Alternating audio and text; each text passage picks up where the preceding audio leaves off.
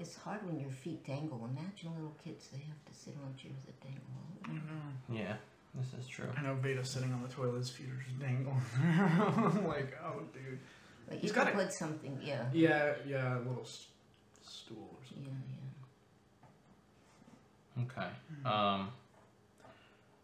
Pulling up our interview questions. You have the interview questions pulled up? Okay. Okay, so I'll just introduce the podcast and we'll get started. Hello, everybody. Thank you. This is Answers of Life. Welcome back. And today we have Mother Taruni, a.k.a. Linda, a.k.a. Mammy. She's my grandmother. And I couldn't pronounce nanny when I was a kid, so it was Mammy. But we're going to talk today, just ask her a few questions, do an interview-style podcast episode today. Don't forget to hit like, subscribe, follow, share with a friend or with somebody that you don't like very much, if you don't like us very much, but share it with somebody, and we'll get into it and get started here. So, welcome, Mammy. Hi. Yeah, we're very happy. Nice to be here. We're just going to ask you a couple questions here. I'll start with, do you want to maybe just, I thought we could kind of start at the beginning of your life, start at the beginning, so to speak, and just talk about like maybe a little bit about your childhood and such, and like kind of how you went from the situation you were born into, and a little bit about what that situation was, and then how that led to you choosing to, like, vegetarianism, Krishna consciousness, all the things that you chose that led to the rest of the dynasty of the Stalker family being born. Sure. So I was born in Pittsburgh, Pennsylvania, and my parents were very kind, and I was raised in the Jewish tradition.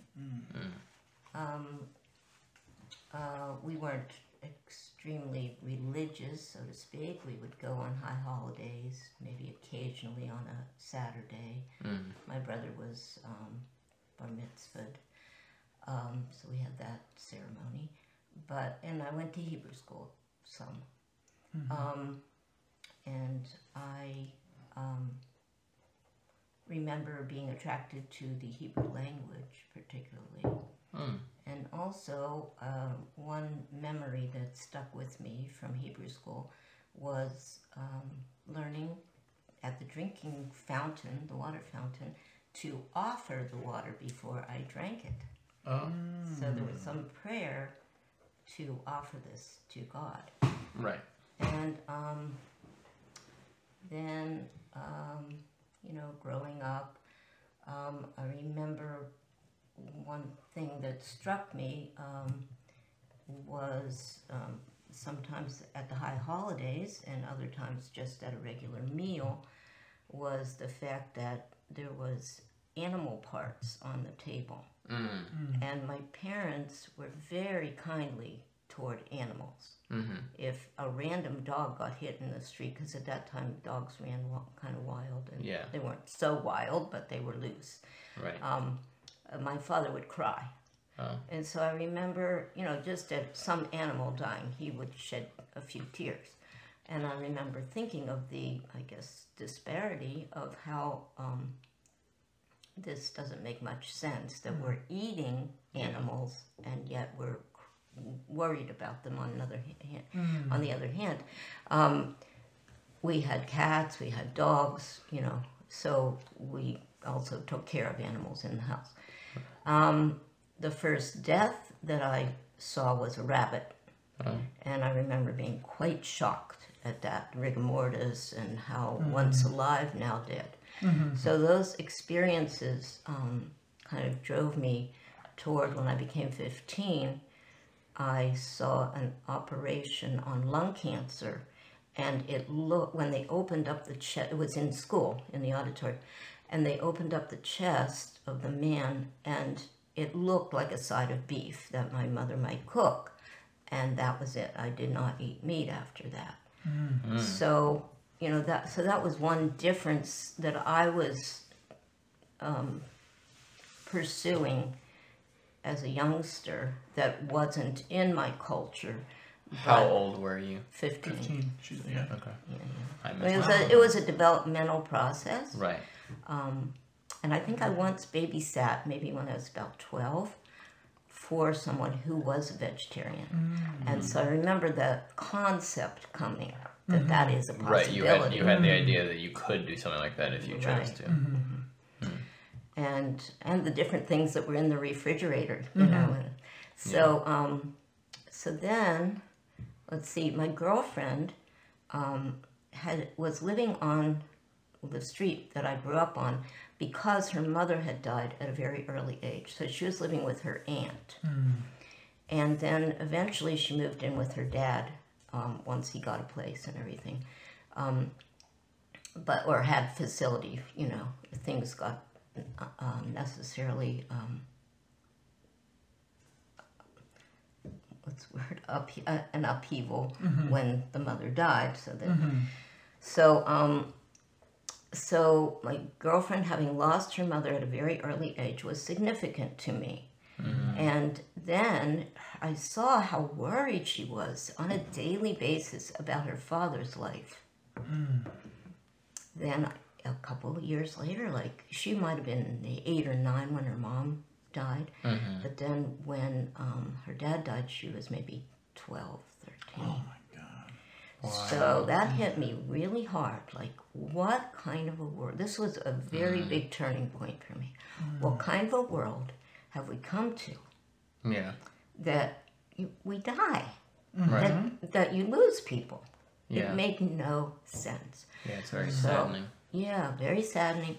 And I was thinking, well, what happens after death? So this promoted that kind of thought. And I don't know what I missed in Hebrew school, but I didn't have a clear idea of God. And I did not have a clear idea of what happens after death, of any idea of life after death. There's some vague idea, but it was very vague. So I was actually contemplating somehow or other and the idea of not existing, because to my knowledge, this is what we had. So then I remember laying on my bedroom floor just thinking and thinking and thinking, how is this that you could not exist? What would that be like? And all of a sudden I got this feeling that I had made a wrong turn to get into a world where and I felt a little implicated in the fact that I was in a world where people die. Wow. And then When you say implicated, I'm sorry, you mean like you felt that you had a part to play And why she in was here. why you were here. Yeah. some part, you know, not necessarily the whole thing, but had and so that gave me the sense of my actions are very important. What I do matters. Yeah. And it also gave me something of a drive toward knowing more about life and more about myself and my connection to the universe. So at some point, I think I was around 14, I actually, when I was a real little kid, if I was bored, I would sit out. We didn't have much TV or electronics. I would sit outside on the stoop and smash rocks for fun. We had a lot of rocks around, and it always looked like fairy dust to me, and it looked very sort of ethereal, jewel-like, and so. At some point when I was around 14, I decided that rocks were kind of like a, what's the word? Like a symbol of the entire universe. That there was some connection and primal. And so I sort of set up some kind of little altar kind of idea, you know, put it in a special place and honored a rock that I'd found. So then, you know, you go on with your life, and we were living in New York City, and in 1966, my husband and I, and we were boyfriend and girlfriend at that time, in the East Village of Manhattan, and A.C. Bhaktivedanta Swami, Srila Prabhupada, as we call him, had come there and was giving classes, had his books in the local bookstore, the East Village bookstore. So at that time, he was chanting in the park, sitting, chanting, singing. Few followers with him, dressed in Swami robes, and we encountered them in the park. I think that was, the first encounter was actually my husband Yadunandan. He saw the books in the bookstore, and he would pick them up almost daily and That's look Papa. through. Look through. It was a little is hard to Papa. understand. Didn't have much money. Put it back, whatever, But then we encountered the chanting in the park, and then in the local head shop, they called it some kind of a odds and ends shop. They had a sign that was Bhagavad Gita classes, 26 2nd Avenue, from Swami A.C. Bhaktivedanta. And, it was in the evening, so we ventured down there once or twice and, became familiar with chapatis and the chanting a little bit and heard a lecture. And it was all very intriguing, but we weren't quite ready to, come often. We wanted to visit more, but then we ended up moving out of that area and out of the city altogether. So we lost track of the devotees. So that's kind of how we, it was intriguing. I learned the mantra. In New York, In New York. And then In when 67. you guys 66. left, 66. you lost contact with that. Right, with that direct thing. But we were still like reading the I Ching, searching. We had a Bhagavad Gita by somebody else. Okay. Like How that. old were you then at this point? I think it was 66. I had just turned 18. Oh, when- okay. Wow, you're young already. How did you, so you were already dating Papa at 18? Yeah, we started dating when I was 17. Oh, okay. How did you meet Papa? Just briefly. I'm not going necessarily, or as brief as you want it to be. Sure. You know? I had been in France for a year. And when I came back, I went to visit my sister who had gotten married and had a baby and lived in Charleston, West Virginia. It was a college town. So Papa had gone to school there. Yadunandan is called Papa. My grandfather. Yeah. John Stalker. John, Yadu, all the names. So anyway, he was going to school there, and his best friend. So one of my best friends growing up was my sister's husband, and Papa and he had become best friends. So when I went to visit my sister, Which sister? Meryl, So My older sister. Meryl's husband was Papa's best friend. right? Oh, okay. I didn't know that. Very cool. So when I went to visit my sister, there was Papa. He was staying the night, and he had a motorcycle, so it was Yeah, quite. That's bad. He was quite a little bit handsome, and he had a motorcycle, so it was all He still intriguing. was A handsome. little bit handsome. Just a little. Now at that time, I guess I was 16 going on, 17 going on. Okay.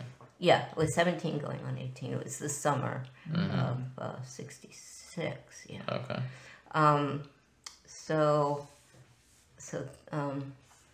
So Papa was there, staying overnight. He was about to leave for Pittsburgh. His mother, and he had grown up in Pittsburgh, in a different area of Pittsburgh. Okay. So yeah, he had also grown up there, but you had never met him there. Correct. They were in a completely different area, Wow. miles away. So then when I went back to Pittsburgh a few weeks later, or maybe a month, he came to visit me. Okay. And that's how it all started. That's how it all started. He hunted you down. Cute. Man. So Wow. tell us about the first time you met Prabhupada. Like the first, maybe Encounter. whatever the encounter you feel that was really at least the impactful one. Maybe obviously you saw him, but the first time you really, Connect. yeah. Yes. It's kind of deep, but so some arrangements were made completely without our endeavor. So I always think that, the small encounter without a real personal effect from my point of view was that Srila Prabhupada or Krishna in the heart was making arrangements. And So we lived in a college town at this point in Athens, Ohio. And it was out in the country just a little ways on the road going from Columbus, Ohio to Athens or vice versa. And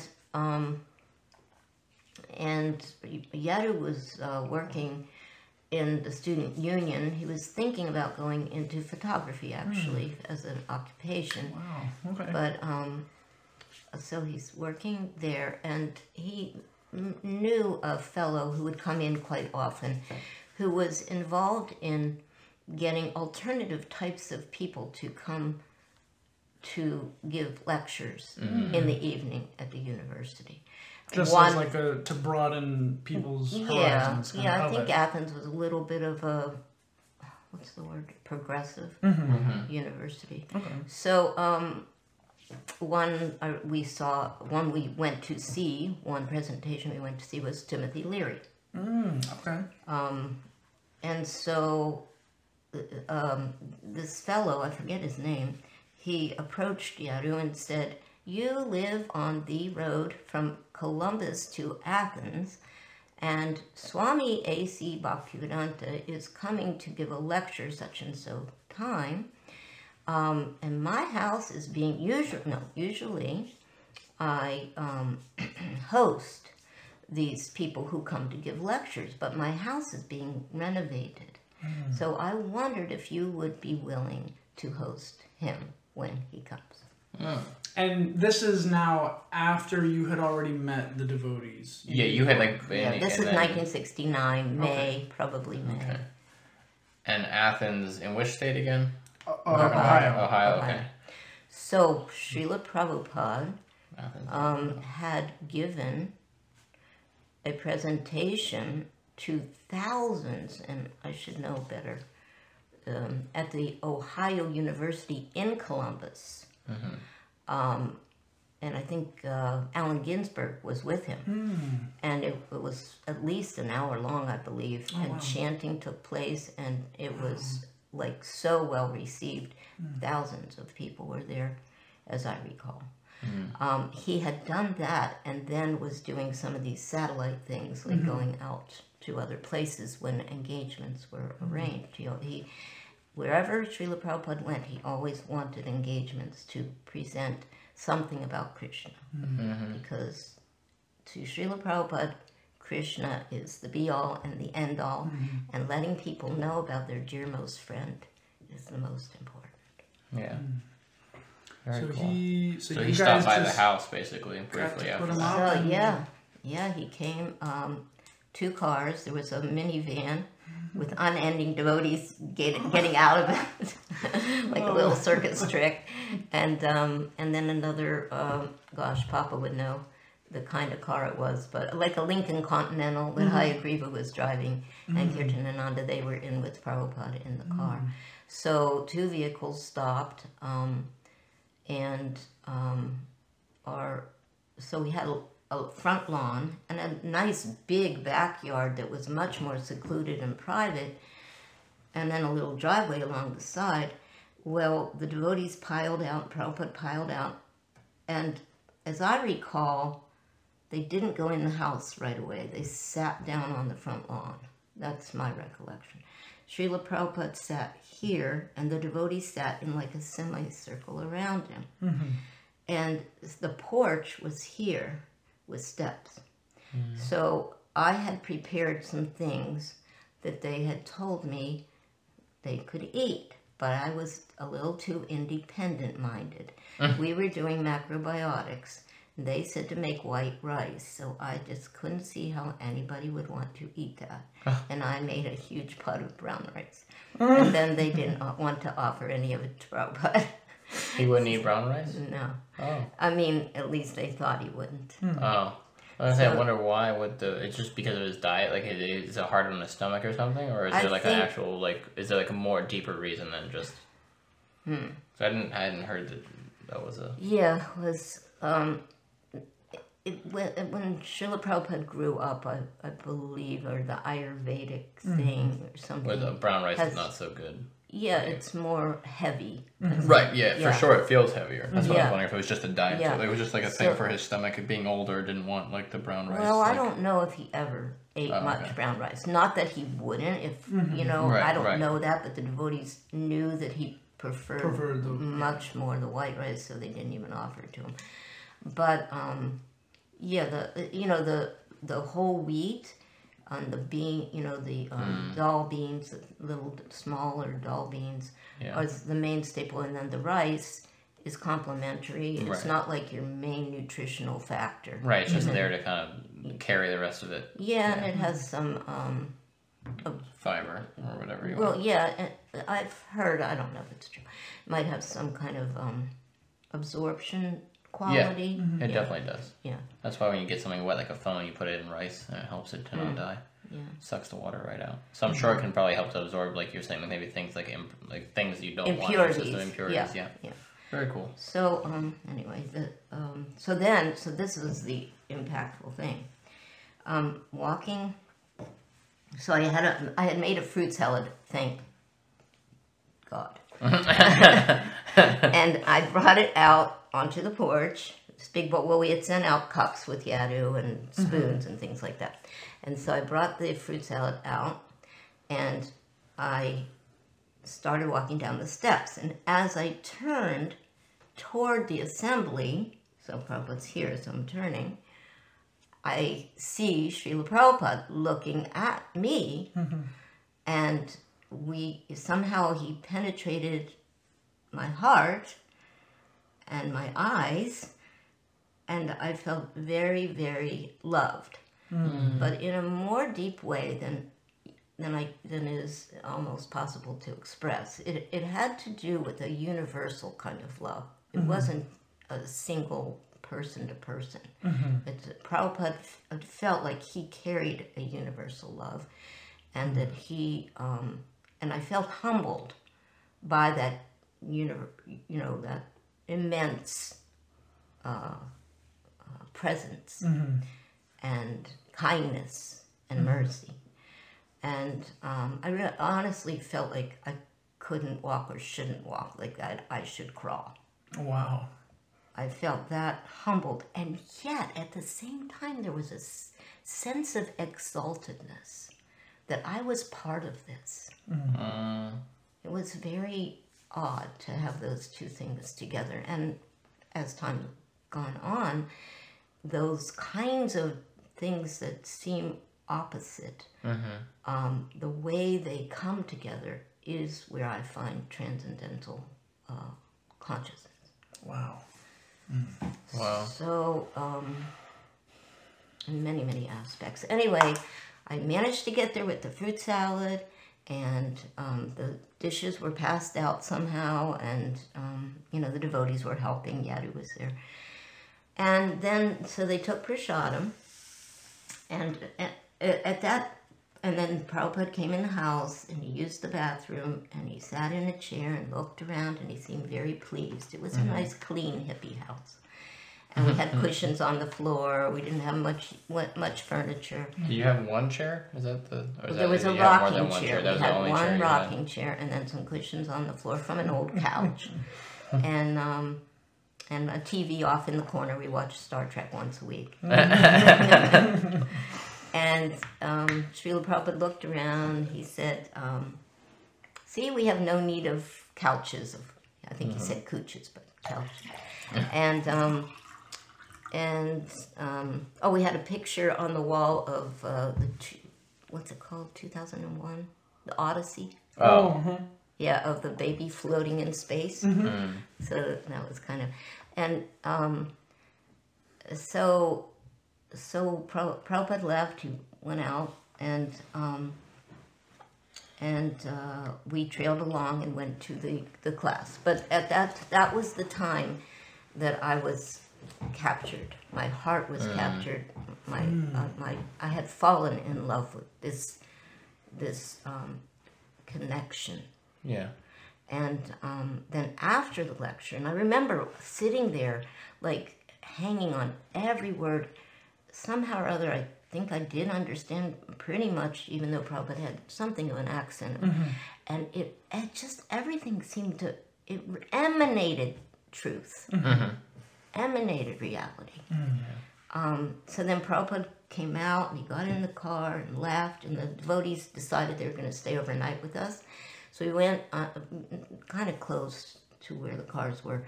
There was a flagpole and some grass, and we had kirtan. Now, back up. I used to grind rice, the macrobiotic thing.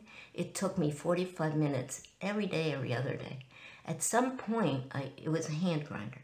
It was because my son was kind of ill, and he needed, the brown rice cereal was really good for him. So at some point I got kind of bored, just grinding. And then I remembered the mantra, and I had been for a couple of months prior is when it had hit me. Oh yeah, I could chant Hare Krishna, Hare Krishna. And I was doing that for a couple of months before they came to the house. Oh, wow. So then we're out on the college green with the flagpole, and we're chanting. And this is the first time that the whole impact of I can't say whole, but a great impact of the Hare Krishna mantra, the holy name, descended into my consciousness. I actually saw the beauty, felt the beauty of the holy name. In that kirtan. In that kirtan, when we were out, because that's where. And Prabhupada was there with you guys. No, he had left already. He had left, and but it was you and the devotees. He had left his mercy. Yeah. Wherever he went, he gave mercy. And you have to understand, wherever you're out giving Krishna to people, that is where Lord Chaitanya is. And he is the deliverer of the holy name. Wow. So Prabhupada carries all of that to all of us. So yeah, it felt like the heavens opened up and all the love was pouring out. It was really an ecstatic experience. So then, after all of that, how do you not embrace the holy name? How do you not embrace association with the devotees? Yeah. That's where your connection is. Wow. Did it so you mentioned that you had grown up in a Jewish family, not super strict in practicing, but you said you really loved the Hebrew language. Did you find the Sanskrit kind of spoke to you in the same way that the Hebrew language did? Is that another, did that maybe play a factor In your attraction to? I don't think there was a direct correlation. We didn't have many books in those days.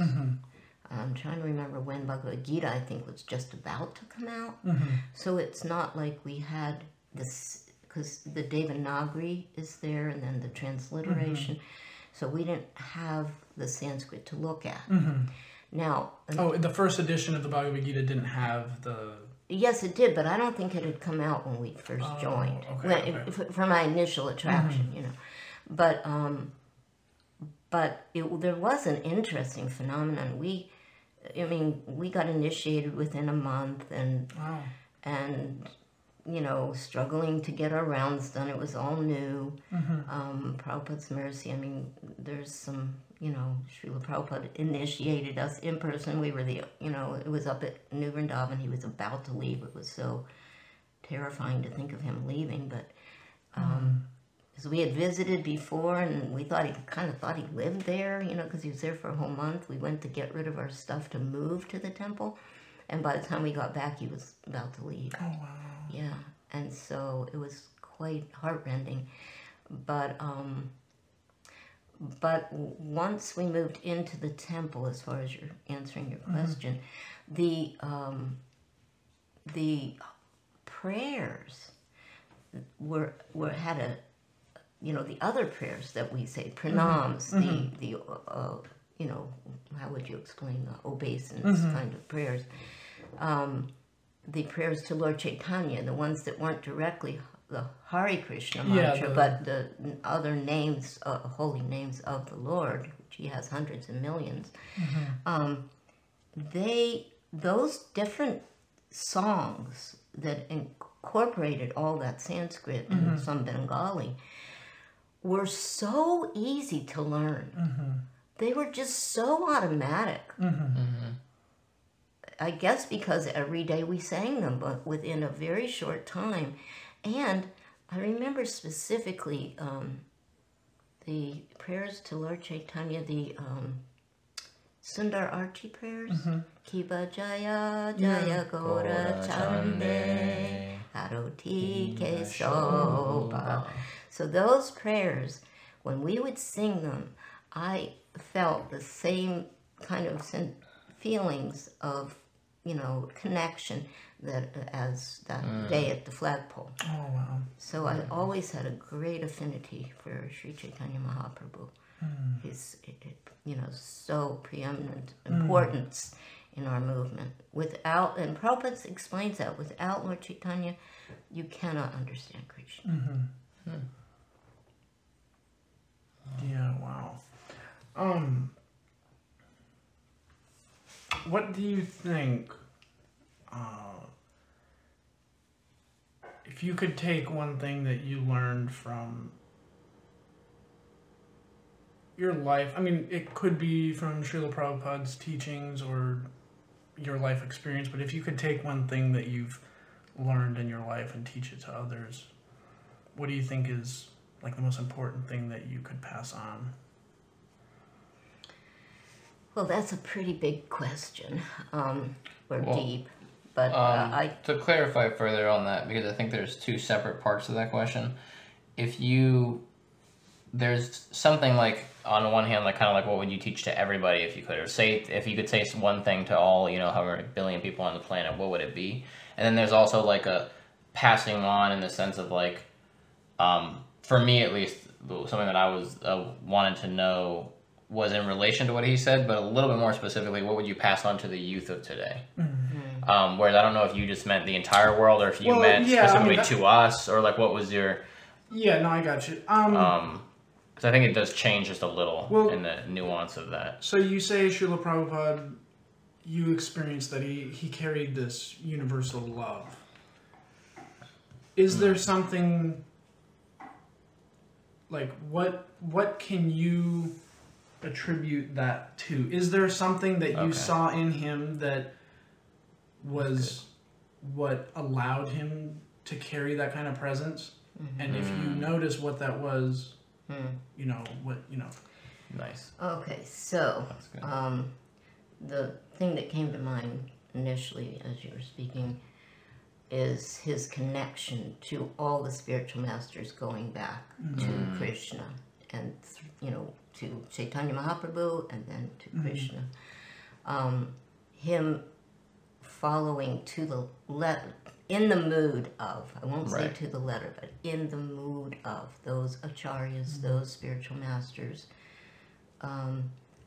not changing anything, not giving his own interpretation, simply repeating the words, the understanding that Krishna is giving himself, and that it's understood through the other spiritual masters. So there's a connect between all the mood and the deep understanding on many levels, although it may vary ever so slightly amongst it. There's a strong continuum down through the ages. Do you think some of that is attributed to the feeling of the lack of ego when someone is constantly referring back to other people and saying this is, what we're like, like the humbleness of just sort of repeating what previous masters that were repeating what previous masters that were repeating what previous masters that eventually Krishna himself said, as opposed to a lot of what we deal with is people giving their own opinions and thoughts. And so like they're almost, I'm just wondering if you think that's that humble aspect of just being like, I am just bringing this to you, it's not me.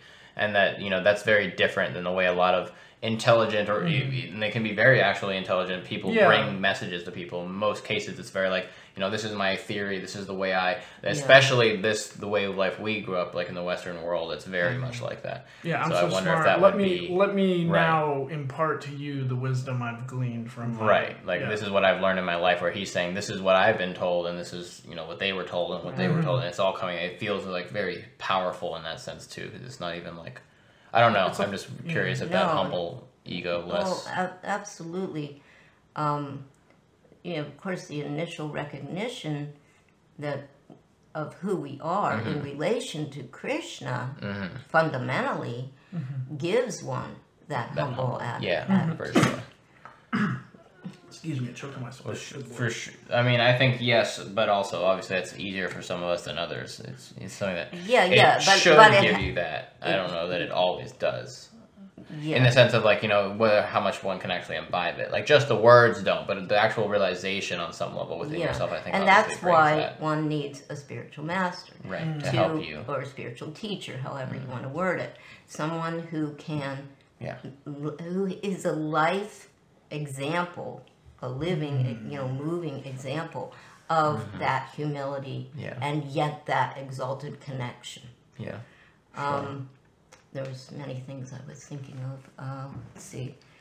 So the guru is basically they're the embodiment, the living example, and play the role of God's direct representative. Yes, and unless one contacts that energy, and not just any guru, but an authentic, bona fide guru. Right. Who is actually practicing, not being a hypocrite. And they now are channeling the Shakti. It also gives us an example of how we should be living. Yeah. Like you see this person embodying these principles. It's not just a theory. It is possible for others to do it. Yeah.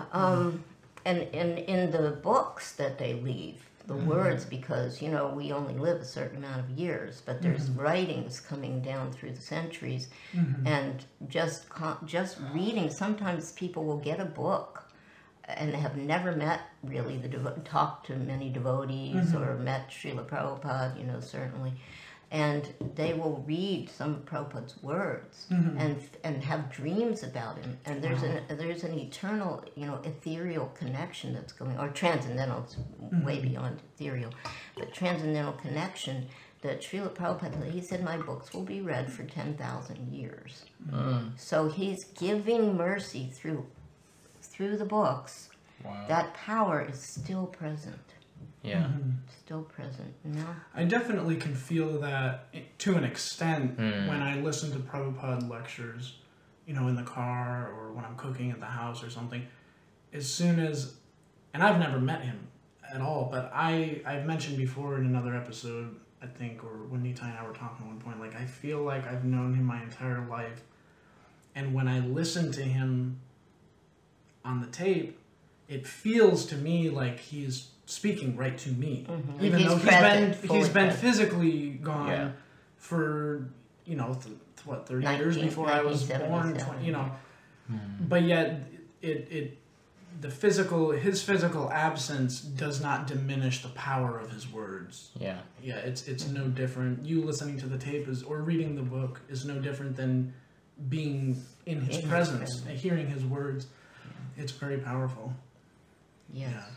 I think that's a kind of an element to some extent of truth, in the sense that like real truth, because there's like time you can get convinced of stuff because somebody's charismatic or because someone is like convincing in the moment, but real truth, pervades and lasts. Like it's not about, it's like the message, like you said, the power of that message being passed down. Like that's what he brought, and so that message is timeless. That message remains true, with or without, not without, but you know what I mean. Like that message itself is the truth. It's not that someone's smile or tone of voice, or they're just very persuasive with their different arguments. Like it's all coming from this feeling of like, oh, this all like adds up. This all is true, and it remains strong on its own, which is just an attribute of strength. Absolutely. There's another component so this process, this Krishna, this personality of Godhead, is a personal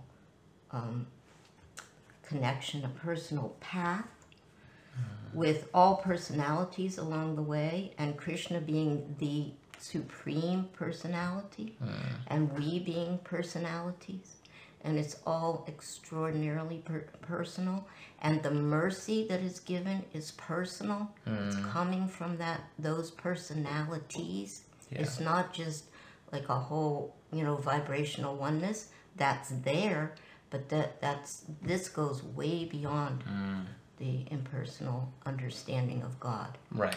When Which you, is very powerful. I just wanted to.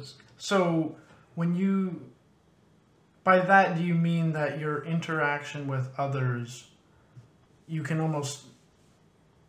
Do you mean that we should see our interaction with everyone in our life as if they were a conduit for Krishna's,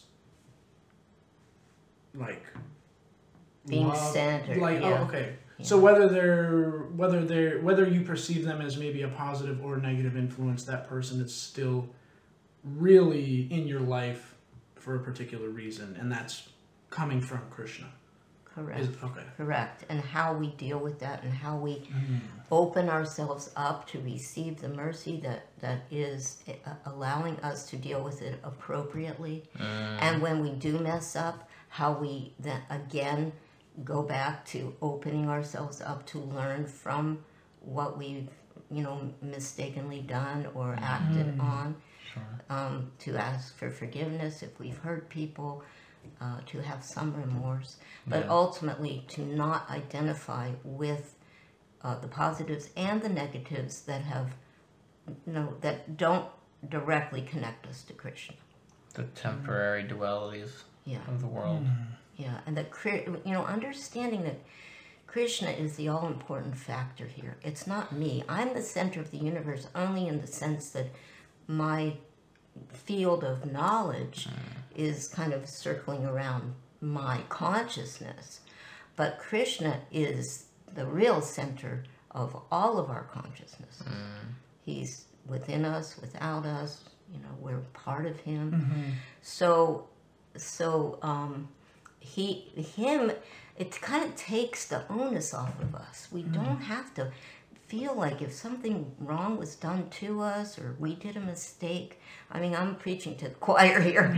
I still struggle with these things, to not identify with that.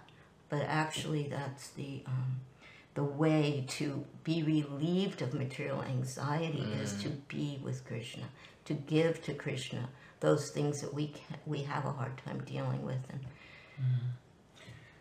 that leads me into another question that I'd written down this morning. Something regarding struggles. What is something that you feel like maybe the biggest struggle for you? Something that you struggle with, or maybe if you overcome something large and it was a bigger struggle, but something like that you've struggled with in your life, whether you still are or not, is. Right. No, I think just what I was saying is, making mistakes or feeling like they were mistakes. That ultimately everybody has karmic reaction, and we're all part of that. Right. But feeling like you could have. You're responsible. Your prescribed duty, your responsibility toward another person or toward a situation. Like as if we have the control to change things, even though to some extent we really don't. Right, like being frustrated and then becoming angry. Right. As a young mother, things like that. Those kinds of things are very regrettable. What do you think is the most helpful for you when dealing with that? What have you found to be the most helpful to you when you're, or as you're working on that, just in general, long term and short term? To be present to the emotions that come up, to not hide from it.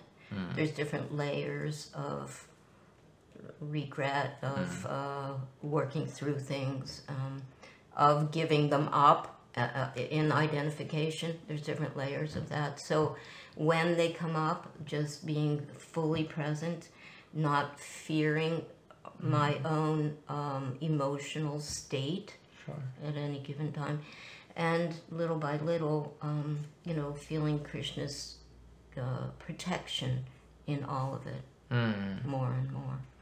That he's sort of guiding the way, and that one advantage to making mistakes that is huge, it has a humbling effect. If you can be with it and not push it away and worry about it and worry what others are going to think, if you can get beyond that, it can have a humbling effect. If you don't, then it has the opposite effect. Wow. And then when you see other people making mistakes, you understand that it's just human. It's part of our growth. So humility. I was listening to a lecture the one that I shared with you later. But what's his name? Real quick, not Mahatma Das. Yeah, and he was talking about the divine and demoniac nature, and he was saying how I think it was Jiva Goswami who asked these questions. There was like this series of 3 questions, and it was basically logically asking, does bhakti, and I don't remember verbatim, but it was something like, does bhakti or love give you humility? And the answer was, after all of this analysis, was yes, it does. But do you need humility to get bhakti? And the answer was also yes. And then there was a third part to it. I don't remember it off the top of my head, but what I took away from it was that, our goal of life, at least as bhakti, yogis or Vaishnavas, our goal is bhakti yoga. But it seems that there's like a tendency for people to think, well, I don't need to necessarily live in the mode of goodness. I'll just practice bhakti yoga, and eventually all those other things will kind of, all of those things will come. But what he was really getting at was that you have to be living in the mode of goodness to generate momentum to be able to get bhakti. And then the more bhakti you get, it also makes you, like, it's like a chicken and the egg thing. Yeah. So it really seems that humility is like one of the most key things, because that's where you learn, that's where you're able to get the value from your mistakes, is by being humble. So I just found that it was nice that you said that, which was also what he was really getting at, was the importance of humility in our spiritual life, but also our material life and whatever,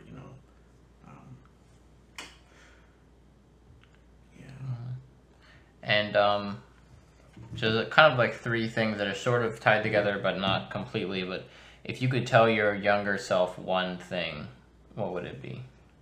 Be careful. Be careful. Do not let your... So when I was a kid, I saw my parents sometimes being unnecessarily angry.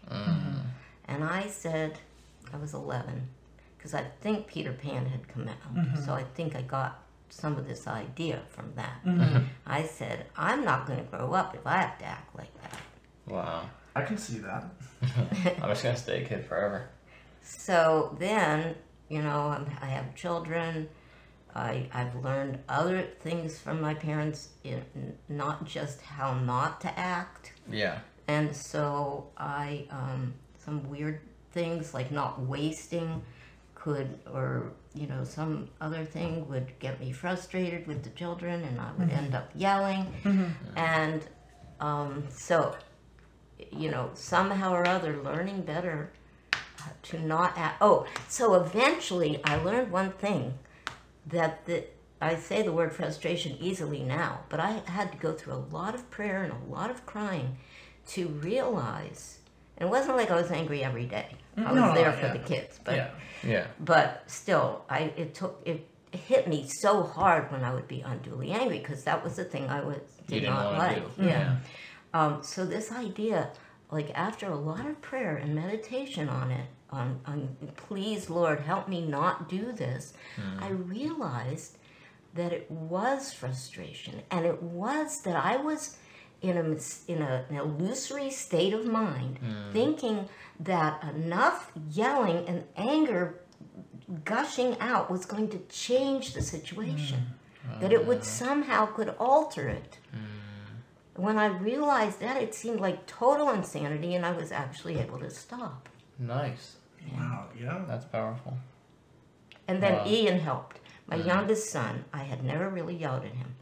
Yeah. I was always pretty cool, calm, and collected by that time. And one day, I remember we were in the bathroom, and something was agitating me, and I started raising my voice. He looked up at me and he said, because he wasn't used to this, he said, "Talk nicely, Mom." And that was like, That was okay. Aw. Oh man. Very cute. Well, Okay. We're that working kinda on leads us about like in- 7 to 10 minutes before we should be trying to end here because this recording app we use does have a time limit, and also Okay. I know you got to get Yeah, to the 1:30. kids too. So I have two Sure. questions. Go for it. Or I guess we can he always wrote get to this more down. of these part 2 Yeah. as well. We can get. So you know, you are always dedicating so much time and energy to the children. that was the next one. Yeah. So we grew up in Gitanagri. I've always felt, like I told you when you were at my house the other day, that you are like my grandma as well. I mean, you are. But you not only extended the same love that I saw you give to Nitai, who is your grandson, but I felt never that you treated me any less than him, even though he was your biological grandson. And you acted the same way to, and all of, for the most part, all of the devotees there did Yeah. treat us that way. That is true. But Yeah. why do you pour so much time and energy into the kids? Probably to make up for some of those mistakes, Oh. to do it better. Wow. Because it gives me opportunities to be kind, To even be when there for them. provoked. Right. Yeah. And Wow. Yeah. Give you opportunities to try to get better at the way you Yeah. where you feel like you So need the to mistakes grow, that you've to grow learned more. from, you now see your interaction with the new child as, here's an opportunity to practice the change that I wanted to make back then, but now I can implement it in this current Yeah, with situation. Krishna's grace. Yeah. But the other thing is, I actually, for a good bit of my life, have enjoyed being with children more than with adults. For What is most adults. Yeah. What? Why, do you what think about that is? being around children do you Well, first of all, they bring a freshness to life, and often have an openness to the learning process. Now, adults who are like that, I can hang out with them all day also, Yeah. Uh-huh. but I find it a little tricky. Yeah. Yeah, especially in this day and age, it feels like. Jesus Yeah. Christ. A lot of people are dug in. to Yeah, that. yeah, so opinionated, one way or the other way, Yep. and not really using much wisdom. This Or compassion, humility, all the things we've been talking about. Yeah.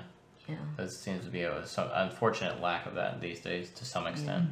Well, the informational age is bombarding us, Oh, True. and my therefore That is true. there's the wisdom is kind of being. You have so much edged out. information Yeah. being thrown into your brain at all times that sometimes when there is good wisdom, you don't have the energy or the want to deal with taking it in. And then also all the information you're taking in, to some extent, you just take as truth even when it isn't. So Yeah, I feel that's like one that's of the a good point. reasons why we wanted That to do this informational and, age and is- interview the wise people that we grew up with, and because I definitely feel that there's, especially in American society, such a high risk of, we shut the, I work in the healthcare system. I see the old people get shut away in the nursing homes. They get forgotten by society. But in ages gone by, or other countries around the world, other cultures, they honor the old people. They see old people as this is a vast treasure trove of knowledge that when they leave the earth, It's gone. it's gone forever. I mean, think about how many ideas, like Neil deGrasse Tyson says in that one interview I was watching, how many geniuses or genius ideas are buried in the graveyard that never saw the light of anything. Yeah. And then I guess leading into my final question. If you could, passing on or something else. Yeah. So if looking back on your whole life, obviously you're, on your way towards the end of your journey in this life. Oh, before If- you ask that question, wait, are you asking the second to last or the very last one? The very last. I was going to ask the second to last before because I want to end on that one. If you could pass one thing on to the youth of today, one ideal or idea, what would it be? It may be similar to what you said to yourself, but I just wanted to, if there's something you could do for like the kids, because you spend so much of your energy and time, something you could pass on to them. Spend time with Srila Prabhupada. Hear him, read his books, Very nice. I find excitement, like if you really read, and even doesn't have to be a long time at any given time, Yeah. you're touching like you said, like a treasure trove, a gold mine, and it stays with you. It's not All just day. it Yes. doesn't just stay up here. It goes deep into the heart and makes changes. Yeah. Wow. Yeah, no, for sure. I Prabhupada. definitely, you know, as I get older, I can see, like, oh my... Even as a kid, I would listen to, you know, the Bhagavatam classes and stuff. And even as a child, you know deep down that, like, you'd kind of take it for granted, but at the same time, like, aha. Excuse me. Then later in life, when you run into the frustrations and the problems, now... That's when, in distress, oh, wait a second, you know, Yeah. I've heard this before. I know what to do here. Wow. And then, you know, Krishna becomes much, or Prabhupada, or, you know, Yeah. becomes much more easy to go back to for shelter, Right. or, you know. So, yeah, I definitely, from my own experience, I feel like Krishna, being exposed to Prabhupada and those teachings, even Jesus, my mom also was very... you know, she'd read us stories about St. Francis and you know, the different Mother Teresa and Peace Pilgrims. So not just only Krishna worshippers, but just God conscious people Universal, in general. Yeah. Yeah. For sure. And then the last one. Yeah, and then this last question. So, you know, if you in an ideal situation, how? I think, I mean, you were talking about death, how that was part of what enticed you into this. Yeah, yeah. Like the idea of like what comes after. So leading into this question. Now, now as in, you know, you're in the later part of your life.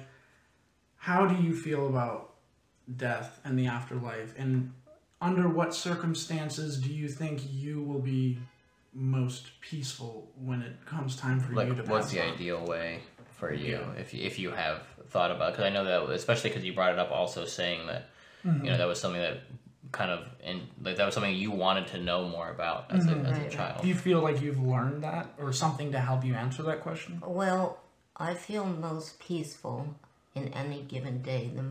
And I, you know, to say this honestly, the more I chant, like if I get more rounds done, if I've read a little bit, if I feel like I've spent the time that Krishna has given me in a valuable way toward this connecting with Krishna, with staying connected with Srila Prabhupada, you know, don't, like pick a flower and bring it in and put it on the altar. Yeah. Some way.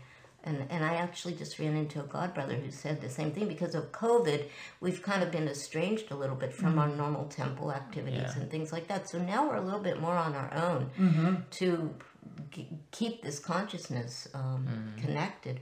And he said, I feel like it's a good day if I've really, you know, connected with Krishna strongly at some point in the day, if I've really made that connection. So that, to me, that helps me be more peaceful. The more I use my time in that way toward the end of life process, knowing that if I forget Krishna, he will remember me because we have this amazing connection. So, and at the actual time, I'm assuming it sounds like you would just want to still try to remain as connected as possible. Oh, As the time absolutely. is Yeah, getting nearer, surrounded by chanting or reading or, you know, some... yeah, definitely. Because the mantras are powerful. Yeah. Yeah. When you came over to our house, and I guess we can pick this up for like an episode 2, interview part 2, but you had told me some very beautiful, or related to me, your beautiful experiences with Bhakti Tirtha Swami. Oh, yeah. I would love to, you know, since we're leaving off with this, you know, the death and the, you know, maybe if you, you know, if you'd like to come back and share with us some of the things maybe you learned from your experiences with Bhakti Tirtha Swami and, you know, some of the other, you know, God brothers. Yeah, or God we can get more in sisters depth with all that stuff, for sure. That have left, and what kind of an, like, because I see people die, you know, regularly at work in certain states of consciousness, and I've also been able to see some of the devotee, or, you know, not always Hare Krishna, but also Christian, you know, the very spiritual, Devoted. deep, devoted people that pass, they always seem to me to be more peaceful. Yeah. And you know, you spend a lot of time with Bhakti Tirtha Swami, and it would be very nice if we could. I'll be Yeah. very, very We can happy to talk more speak about about that. him. He's Yeah.